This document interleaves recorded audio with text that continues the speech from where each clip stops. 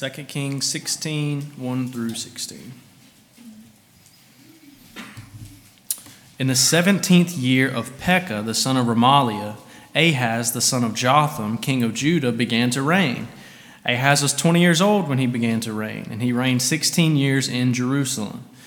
And he did not do what was right in the eyes of the Lord his God, as his father David had done, but he walked in the way of the kings of Israel. He even burned his son as an offering, according to the despicable practices of the nations whom the Lord drove out before the people of Israel. And he sacrificed and made offerings on the high places and on the hills and under every green tree. Then Rezin, king of Syria, and Pekah, the son of Remaliah, king of Israel, came up to wage war on Jerusalem, and they besieged Ahaz, but could not conquer him. At that time, Rezin, the king of Syria, recovered Elath for Syria and drove the men of Judah from Elath. And the Edomites came to Elath, where they dwell to this day. So Ahaz sent messengers to Tiglath-Pileser, king of Assyria, saying, I am your servant and your son. Come up and rescue me from the hand of the king of Syria and from the hand of the king of Israel, who are attacking me. Ahaz also took the silver and gold that was found in the house of the Lord and in the treasures of the king's house and sent a present to the king of Assyria. And the king of Assyria listened to him. The king of Assyria marched up against Damascus and took it, carrying its people captive to Kir, and he killed Rezin. When King Ahaz went to Damascus to meet Tiglath-Pileser of king of Assyria, he saw the altar that was at Damascus. And King Ahaz sent to Uriah the priest a model of the altar and its pattern, exact in all its detail.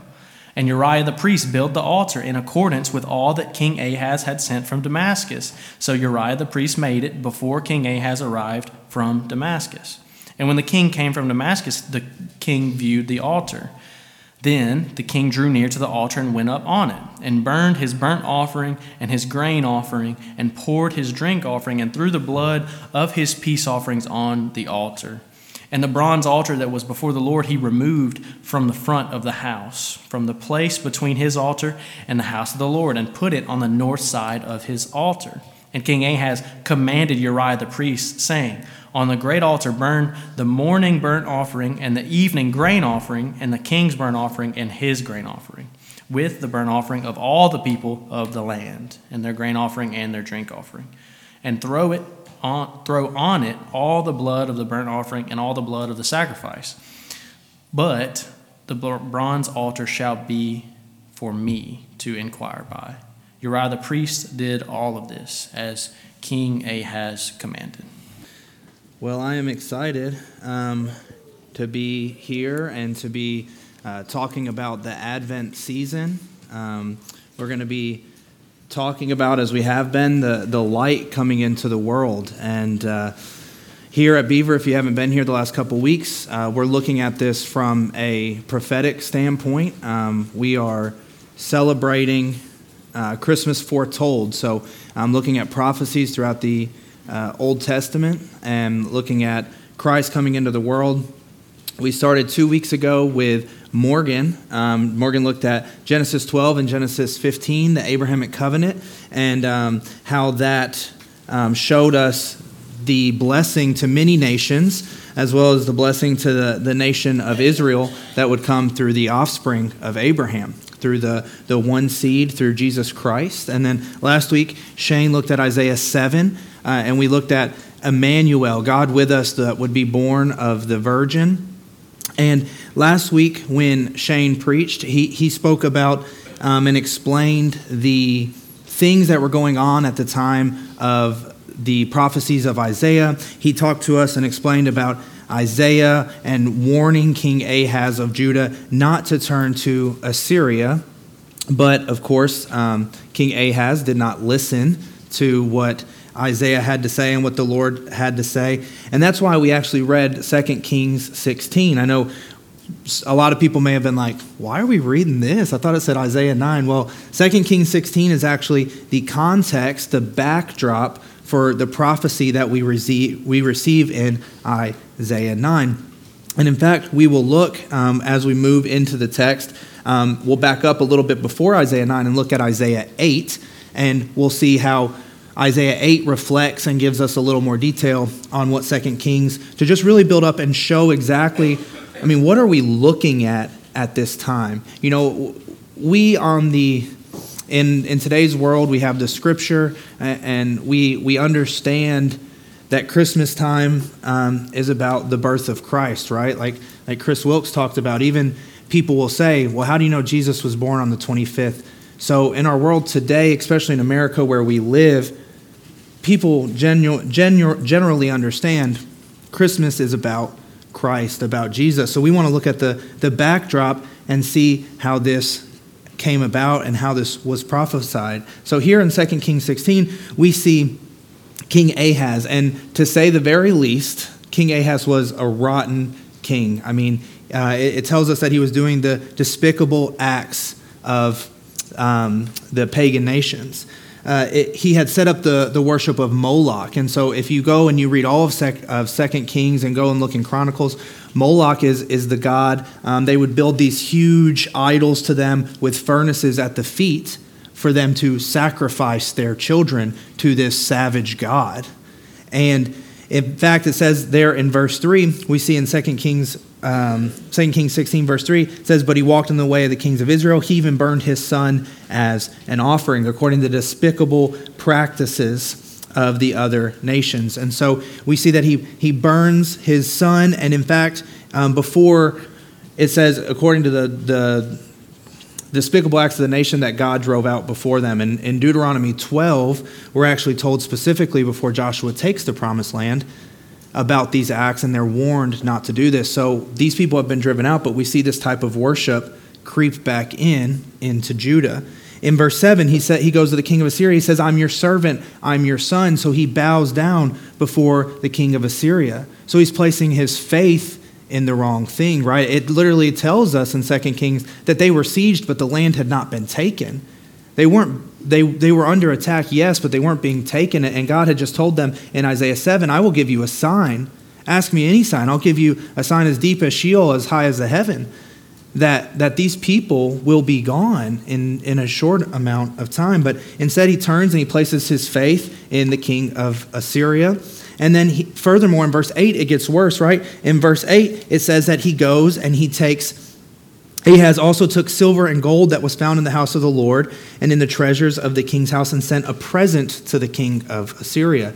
So he's placing his faith in this man instead of in God. And then he is stealing these offerings from the temple and giving these offerings to this king instead of to God. And then, of course, what does Assyria do? They come and they deliver the kingdom. They deliver Ahaz just as he asked them to do. And then King Ahaz goes to Damascus to pay homage to the king of Assyria.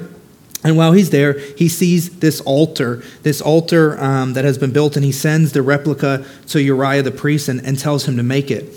And then in verses 12 through 15, we say, and when the king came from Damascus, the king viewed the altar. Then the king drew near to the altar. So the altar has been built, and he goes up on it. He burns his burnt offerings on it. Furthermore, he tells Uriah, every burnt offering will be made on this one. He says, this bronze altar, move it out of the way.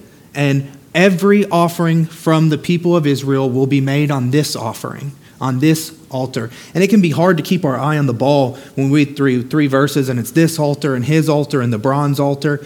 So just for reference, so you guys understand this, in 2 Chronicles 4:1, there is a bronze altar built in Solomon's temple. And you can go there in 2 Chronicles and read about that. But that's this altar. It's this altar to the Lord that has been blessed and has been built for the Lord. He just hasn't moved out of the way. So now we see the very sacrifices and worship that should go to the Lord are instead going to this false god and this false idol.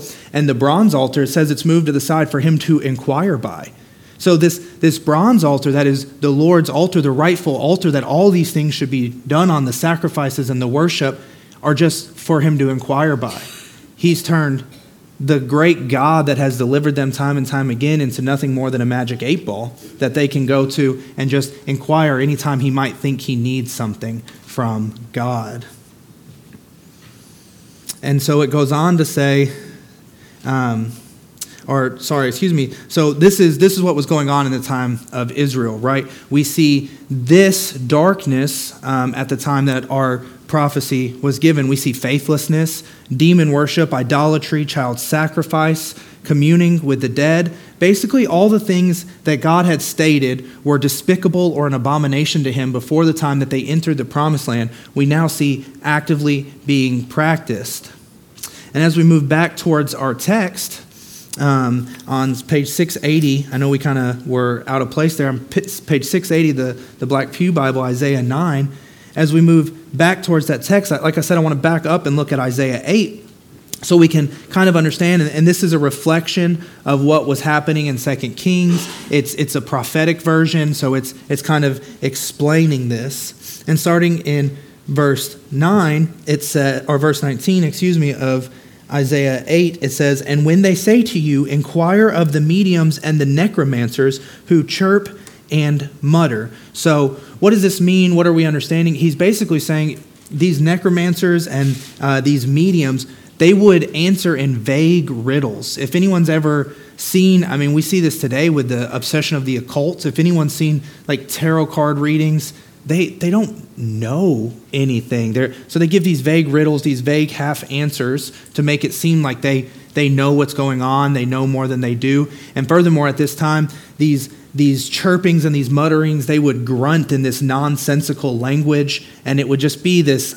It was demonic, and we would see that. And this is in contrast to what? Well, in Isaiah goes on to say, should they inquire of the dead on behalf of the living? Should not a people inquire of their God? To the teaching and to the testimony. Isaiah says, why are you going to these false gods when you have Scripture? When you have prophets telling you what to do, you have the law of God that should be sweeter than honey to you. You've been told how to obey and what to do and how to live your life, but instead you choose to go to these demons and these idols and these necromancers who know nothing, and they can give you nothing. And what does he say? He goes on to say that if they will not speak according to this word, being the testimony of God, it's because they have no dawn. They're in darkness. They're in eternal night. There is no light that's broken on these people who refuse to turn back to God. It says they will pass through the land greatly distressed and hungry, and when they are hungry, they will be enraged. So because they refuse to turn to God, they're hungry, they're distressed, and they become enraged, and they will speak contemptuously against their king, rightly so, because we know throughout Israel's history, as the king goes, as it was said in Samuel, so will the people of the nation. So rightly so, this king who we've just looked at is rotten, and so the foundations of the very nation itself are becoming rotten as well. But furthermore, it says they will turn against their king and their God. They'll turn their faces upward. They'll look to God and they'll blame him for the thing that they've caused. They lift their fists to God and they blame God when they are the ones who have brought this upon themselves. So what do? Well, they think that God's not there, so they turn to the earth, right? But there's no relief to be had there. If we look at verse 22, and they will look to the earth, but behold, distress and darkness, the gloom of anguish, and they will be thrust into thick darkness. It was dark. It was extremely dark at the time that this was given. For any remnant that still had faith in Yahweh, the one true God, there was seemingly no hope. They looked around at the darkness of their society, their leader, their kinsmen. It was evil just run rampant. Evil had control. There was no light to be seen. All around them, pitch black darkness.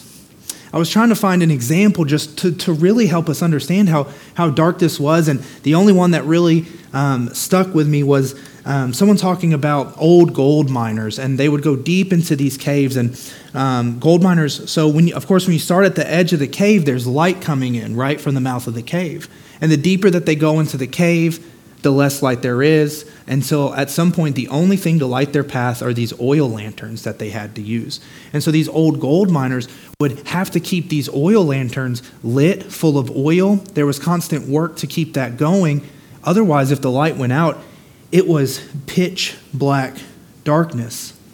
And these people, these gold miners who found themselves in these situations in absolute darkness, they would comment that they would never forget it, that this darkness felt heavy, suffocating, despairing. And I'm sure many of us have never been in caves or gold mines. Some of us have, but I mean, we've experienced similar situations to this physically, right? I know for me, a few weeks ago, the power went out in the middle of the night, and when I woke up, I'm looking for something to shine light, anything to help me see. I'm tripping over things in my house, and I can't see where I'm going, and there's a little bit of panic that kind of sets in when you can't see, and you just want anything to help light your path. And so this is exactly the type of spiritual darkness going on in the day of Israel, and we can relate to that, right? I think we look at this text and we can see this kind of spiritual darkness going on here today. I mean, in our world today, I mean, the kingdom of darkness seems to just be totally expanding. We see rise in crime, lust, deceit, moral depravity, abortion, suicide, war, homosexuality, fear, atheism, disease, psychotic disorders, drug, alcohol addiction, obsession with demonic shows that laugh at Satan and make him your friend and something that you can laugh about.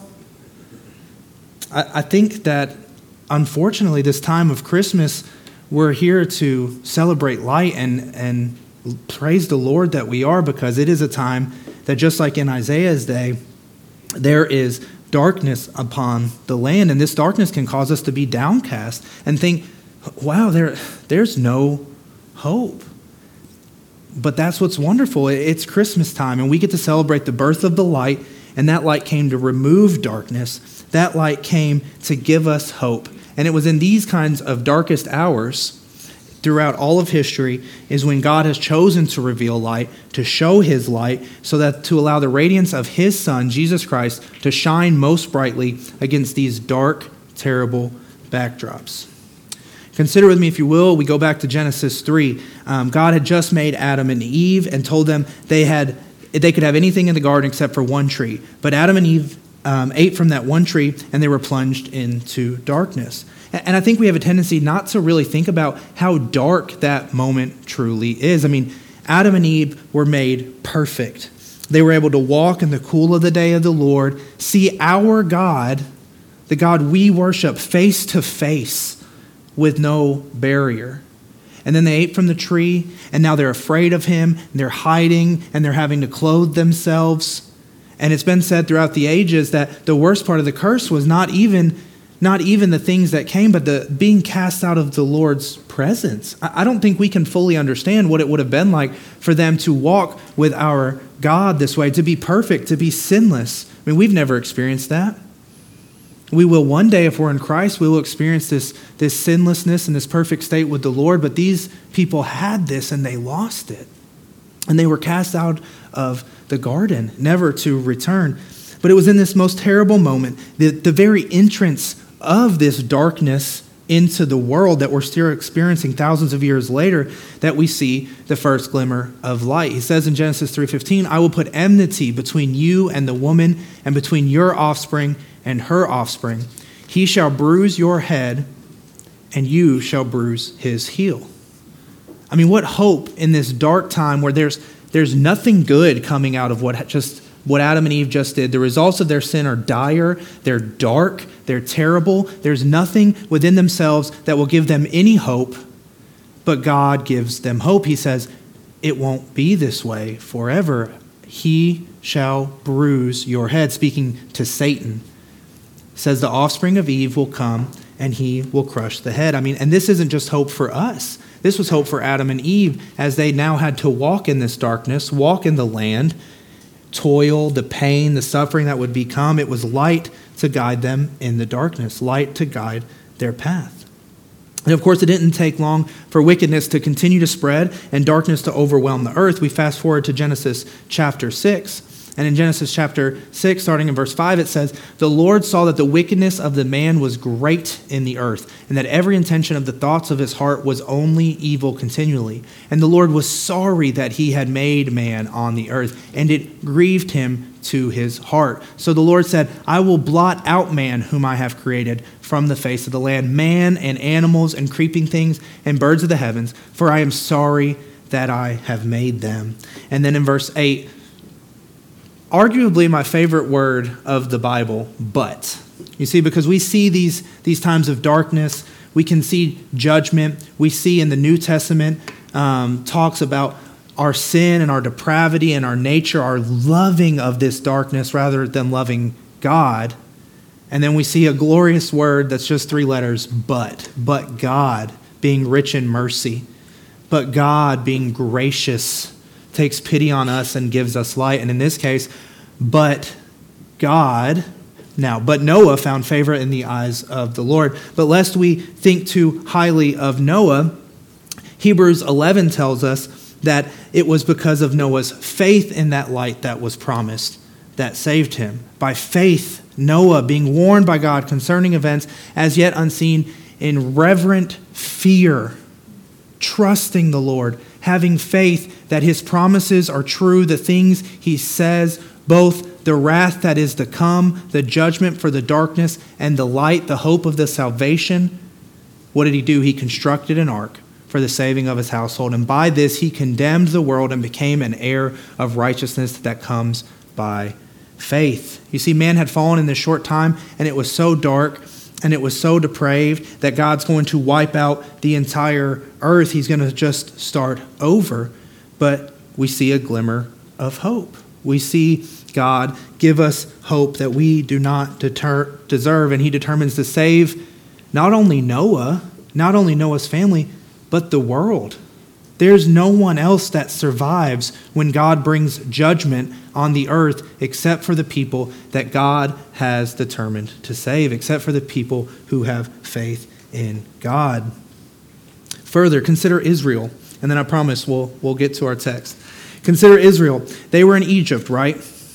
They were sorely oppressed, heavily laden, with a heavy yoke upon their shoulders, in slavery, working their hands to the bone. Furthermore, this king that was working them that hard saw that they continued to grow. They continued to multiply, fulfilling the Abrahamic covenant. And he said, slaughter every boy that is born.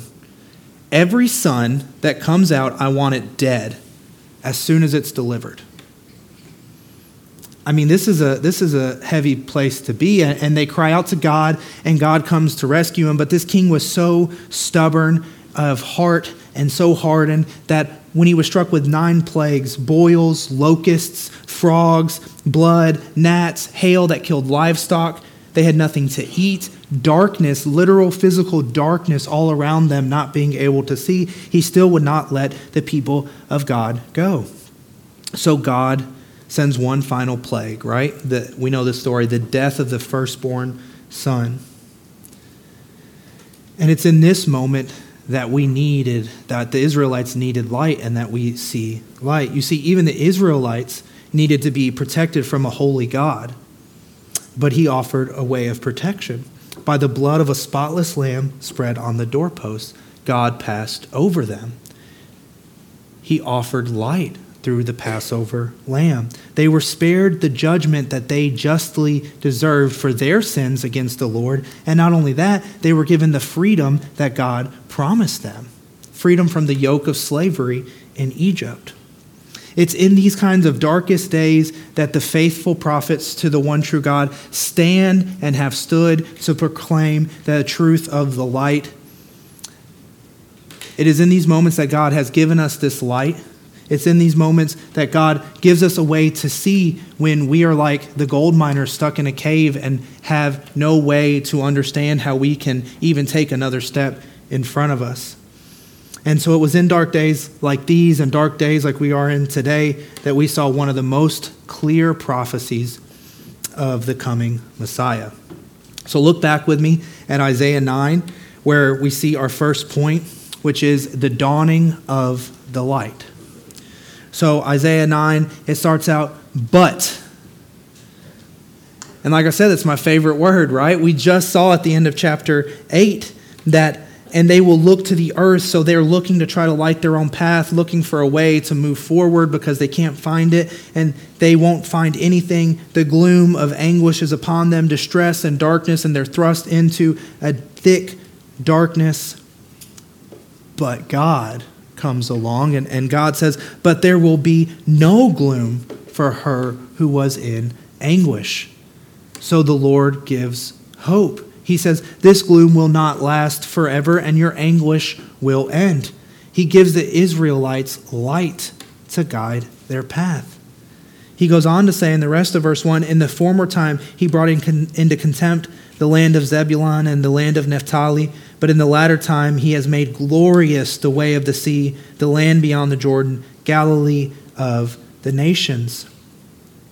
And so we understand exactly what was going on. I know when we look at the Bible and we read about these things, we can kind of get lost in the geography of where things are at. This refers to the invasion and the annexation of the northern parts of Judah. You see, they invited Assyria in to come help free them from Syria and Israel, but Assyria had already came and attacked Judah and had taken Zebulun and Naphtali and split it up over into 3 divisions. And so this area, the way of the sea, the land beyond the Jordan, Galilee of the nations, that is geographically speaking what they referred to as the very northern tip of Judah, right above the Sea of Galilee. And so we see this promise that this land that was in deep darkness will come into light. Going into verse 2, we see the people who walked in darkness. So these people in this land of Zebulun and Naphtali, the first ones to feel the pain of war, the first ones to see invasion when invasion would come, the first ones to be taken into slavery and to be oppressed. These people who walked in this darkness have seen a great light. Those who dwelt in the land of deep darkness, on them has light shone. And that term, on them has light shone, some translations translate this, on them the light has dawned. So if we remember just there at the end of chapter 8, it says there is no dawn for these people who were worshiping these false gods, these people who had no faith in God, that are in this perpetual night. Here it says, but for you, for the people in this land, the light will come, and their eyes will be opened, and they'll have light. And the Lord says that they will break for these people who have been sorely oppressed. And I have to imagine for these people, what hope that would give, right? Remember that they were just told in Isaiah 7:14 that God would give them a sign, Emmanuel would be born of a virgin. And so here they're told further, they're told where Emmanuel will come, where that light will dawn. They're told that these people who walk in darkness and know that your land is dark and you deserve it because you've turned away from the Lord because of your sins and your iniquities. It says morning will break. This promised light will come, and it will be glorious. It will shine on those who are in deep darkness. And as we now both know, and we see a hint of it here, both Jew and Gentile. Here is a small glimpse, and I'll just touch on that, but a small kind of showing of that where does he begin? At Galilee of the nations. Some of your translations will say Galilee of the Gentiles. This area that's looked down on by the purer Jews is the very area where God has chosen to first shine the light. And so we see this exact text actually prophesied. This isn't just speaking and talking about. No, we know this is actually what happened. In Matthew 4, we see this text. It says, now, when he heard that John had been arrested, he being Jesus, he withdrew into Galilee. Leaving Nazareth, he went and lived in Capernaum by the sea in the territory of where? Zebulun and Naphtali, so that what was spoken by the prophet Isaiah might be fulfilled. The land of Zebulun, the land of Naphtali, by the way of the sea, beyond the Jordan, Galilee of the Gentiles. The people who were sitting in darkness saw a great light, and those who were sitting in the land and the shadow of death, on them a light has dawned. So these people who were here that were oppressed greatly and troubled, they're the first to hear the gospel. I mean, they are the people that God chose, that this light, the light of life, God himself, Emmanuel, would step out into his ministry. He would be the first one there. I mean, this gospel message, this preaching of Jesus, this is the beginning of the dawn of the light on all mankind. It's the very thing that we've hoped for, that there's been progressive revelation of throughout history. And in fact, consider, if you will, just the next verse, verse 17. It says, from that time Jesus began to preach, saying, repent, turn away from your sins, repent, turn towards God, for the kingdom of heaven is what? The kingdom of heaven is coming. The kingdom of heaven is on its way. The kingdom of heaven might show up someday. No, the kingdom of heaven, the kingdom of light is at hand. Consider the parallel passage to this, which is Mark 1:14.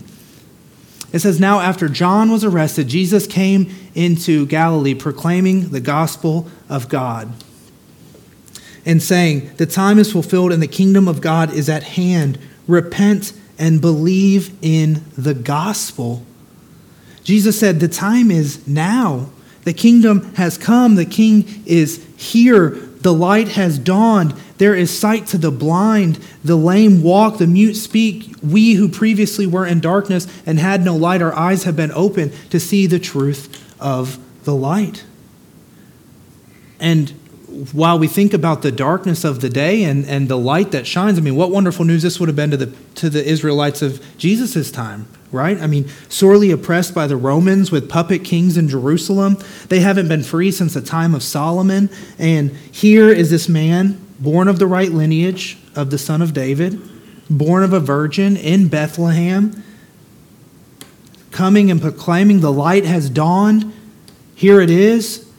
Reading scriptures from Isaiah and sitting down and saying, this scripture has been fulfilled in your hearing. Surely people would have been thinking about this prophecy. Could this man be the Messiah? Emmanuel, God with us? And for us, we know the truth, right? He is. He is God with us. He is the Messiah. He is the light that's come. And what wonderful news that is to us. The light has come into the world, and all that comes to the light in repentance and faith will not be turned away. We will be welcomed into the kingdom of light. We will be saved from our sins, and the Lamb of God has come to take away the sins of the world. That's what we proclaim in a dark world. That's the light that we proclaim, God, not anything we bring. The Lord, Yahweh, God of hosts. And well, what does this light mean, and what does it bring with it? Of course, salvation. But what does that look like? Well, remember in Isaiah's day, they would not have known all this. So there's further revelation that is given. As we move into the rest of the verses here, we start to see our second point, which is the joy and peace of the light. It says in verse 3, you have multiplied the nation, you have increased its joy. They rejoice before you as with joy at the harvest, as they are glad when they divide the spoil. You see, the nation shall be multiplied. It shall continue to grow and prosper. That's a promise given to them in fulfillment of the Abrahamic covenant, that he shall have many offsprings, that they shall prosper, they shall grow. And it says their joy shall be increased. So this is relating this idea for the nation of Israel, for Judah at the time of the growth of a nation, the success of their crops. When it talks about dividing the spoil, it's relating the idea of victory over enemies. So this light will bring blessing to the nation of Israel. But we as Christians know this joy as well, right? The light has shone in our hearts and we rejoice. And we begin to reflect the light of God, and we should boil over with joy as we consider what God has done for us, what Emmanuel has done for us. And the rest of these verses, as we continue to look at them, I want you to notice as we move through them, verses 4, 5, and 6 will all start with the word for. When we see the word for, we want to take a second and say, what's this referring to? Because something came before it. And so these words for, they're going to tell us how this joy is going to be brought about. How is this light going to be bringing joy? In what ways will this bring the joy? So in verse 4, it says, For the yoke of his burden, the staff for his shoulder, the rod of his oppressor, you have broken as on the day of Midian. So there's a promise that this joy will come because the light will free the people from oppression. It is compared to the day of Midian. And this most likely is in reference to the story of Gideon. See, God freed the Israelites from Gideon in the book of freed the Israelites from Midian using Gideon the judge in the book of Judges. And what he did, it was overwhelming numbers, impossible odds. And God not only freed them from the Midianites, he reduced the number of soldiers the Israelites had. He continued to show sign and to put through test time and time again, where he divided the number of Israelites down to just 300 against thousands and thousands of Midianites, making the odds more and more and more impossible that this would occur. And God basically just caused fear in the people, and the Midianites ran. The Israelites didn't even have to fight to be freed from the Midianites. And so this promise, it's relating it to this. And remember in Israelites' day, or in Isaiah's day, the Israelites, they faced impossible odds around them. God says, have faith in me. The day is coming that I will break the rod of those who rule over you.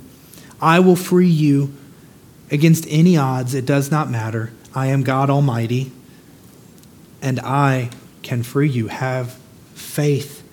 And we see that God has done that for us too, right? In the way we need it most. We are enslaved by Satan, the god of this world, blinded to our sins, held in bondage. But if we turn to Christ, we have freedom from that oppressor. We have been bought by a price, and that price is the precious blood of the spotless Lamb, Jesus Christ. And we are given freedom. The yoke of sin and darkness that's upon us is lifted off of us. So while people may kill us, mock us, beat us, it does not matter because we have hope in God and we are free from our spiritual bondage. And that would be enough, right?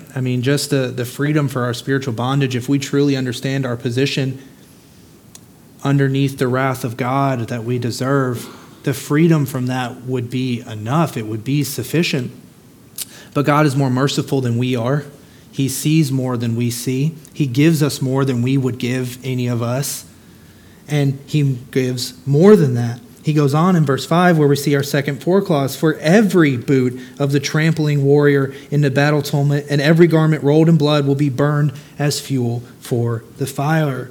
God says that not only have I brought this peace, not only have I brought this freedom, but he will bring us peace. The boots and the cloak here, it's referring to battle garments of warriors. He's saying you won't need that anymore. That will only be good to burn in the fire.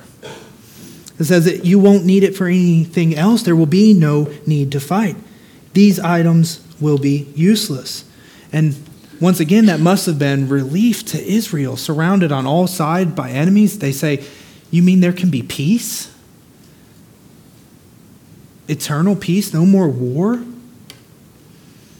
And I think we ask a similar question in the New Covenant. There can be peace? What does that look like?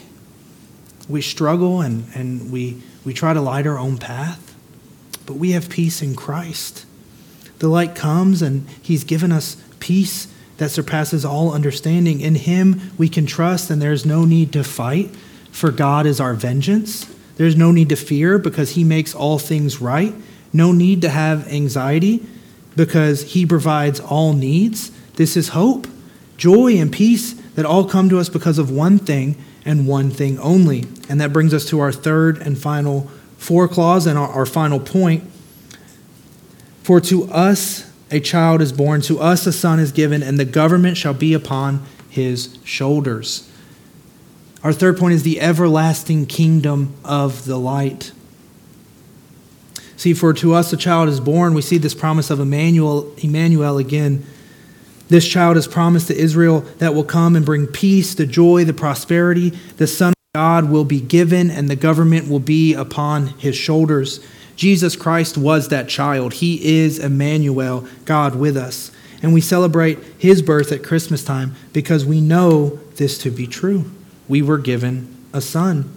See, Israel expected a warrior at this time, a physical conqueror. They were expecting a man, a Saul-like man who would be proud and tall and restore Israel to its glory of former times, physically and through war. But John in chapter 1 tells us that he came to his own, and his own people did not know him. See, Jesus came in a way they did not expect. He came as a lowly servant. He came humble. He obeyed the commandments of God in our place, even to the point of death. And John 3:16 tells us, "For God so loved the world that he gave his only son." He gave his only son. The son is given to us. Why? That whoever believes in him should not perish, but have eternal life. And see, Christ obeyed to the point of death. But the story doesn't end there, right? 3 days later, God raised the Son from the dead.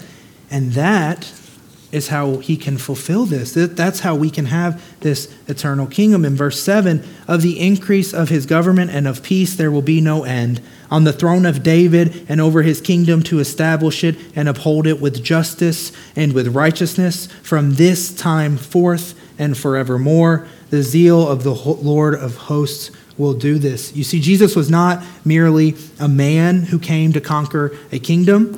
He is a wonderful counselor who determined before the beginning of time the end from the beginning, before there was any to give him counsel. He is the mighty God who spoke the world into the existence by the power of his voice. He is able to save to the uttermost those who trust in him. He is the everlasting Father, the creator of eternity itself. He does not change. He does not waver. He is the Prince of Peace, the one who came to bring peace and end all wars to the earth. And just as God said he would, the seed of the woman came and crushed the head of the serpent on the cross, and now we are free from our captor. We are free from the judgment that we rightly deserve.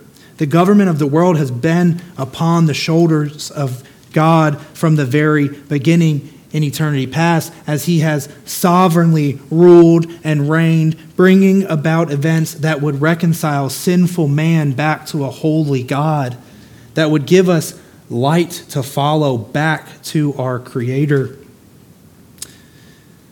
But there is a problem that I see. I don't think we can leave this text without asking a very important question, which I'm sure most of you have on your mind. This light was promised to end all wars, pain, suffering, and sin. We look around, and as we pointed out, it's evident there's still much of that in the world. Much pain and much strife. It can cause us to scratch our head. Has God's word failed? No, right? And maybe some of you here deal with a more personal version of darkness. Not everyone does, but this time of year we know it's worse than ever. People are lonely.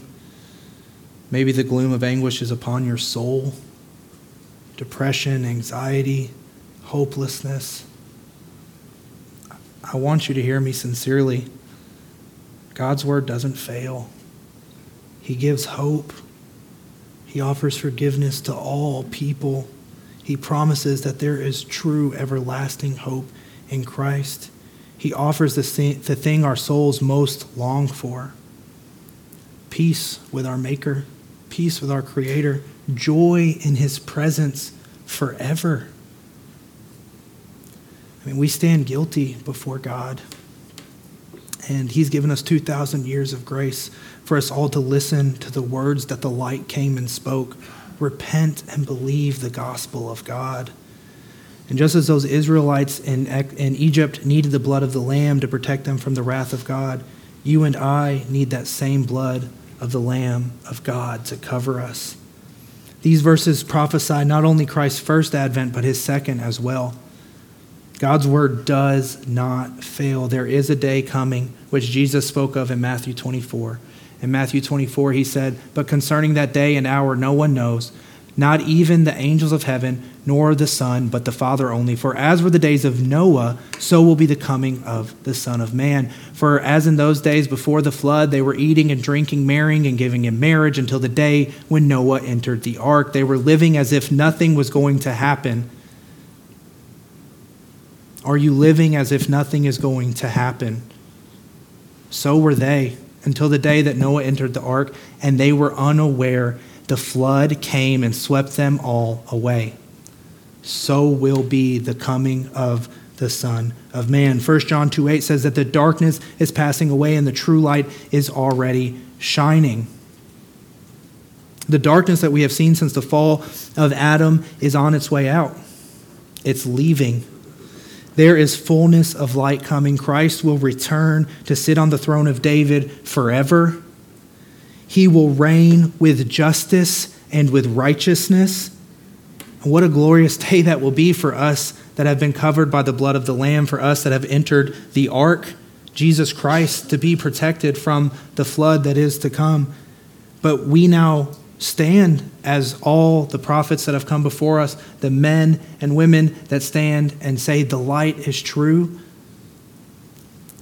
There's truth all the way back to Genesis. We call out in the darkness and call people to turn to the light. And there are two things that should sober us.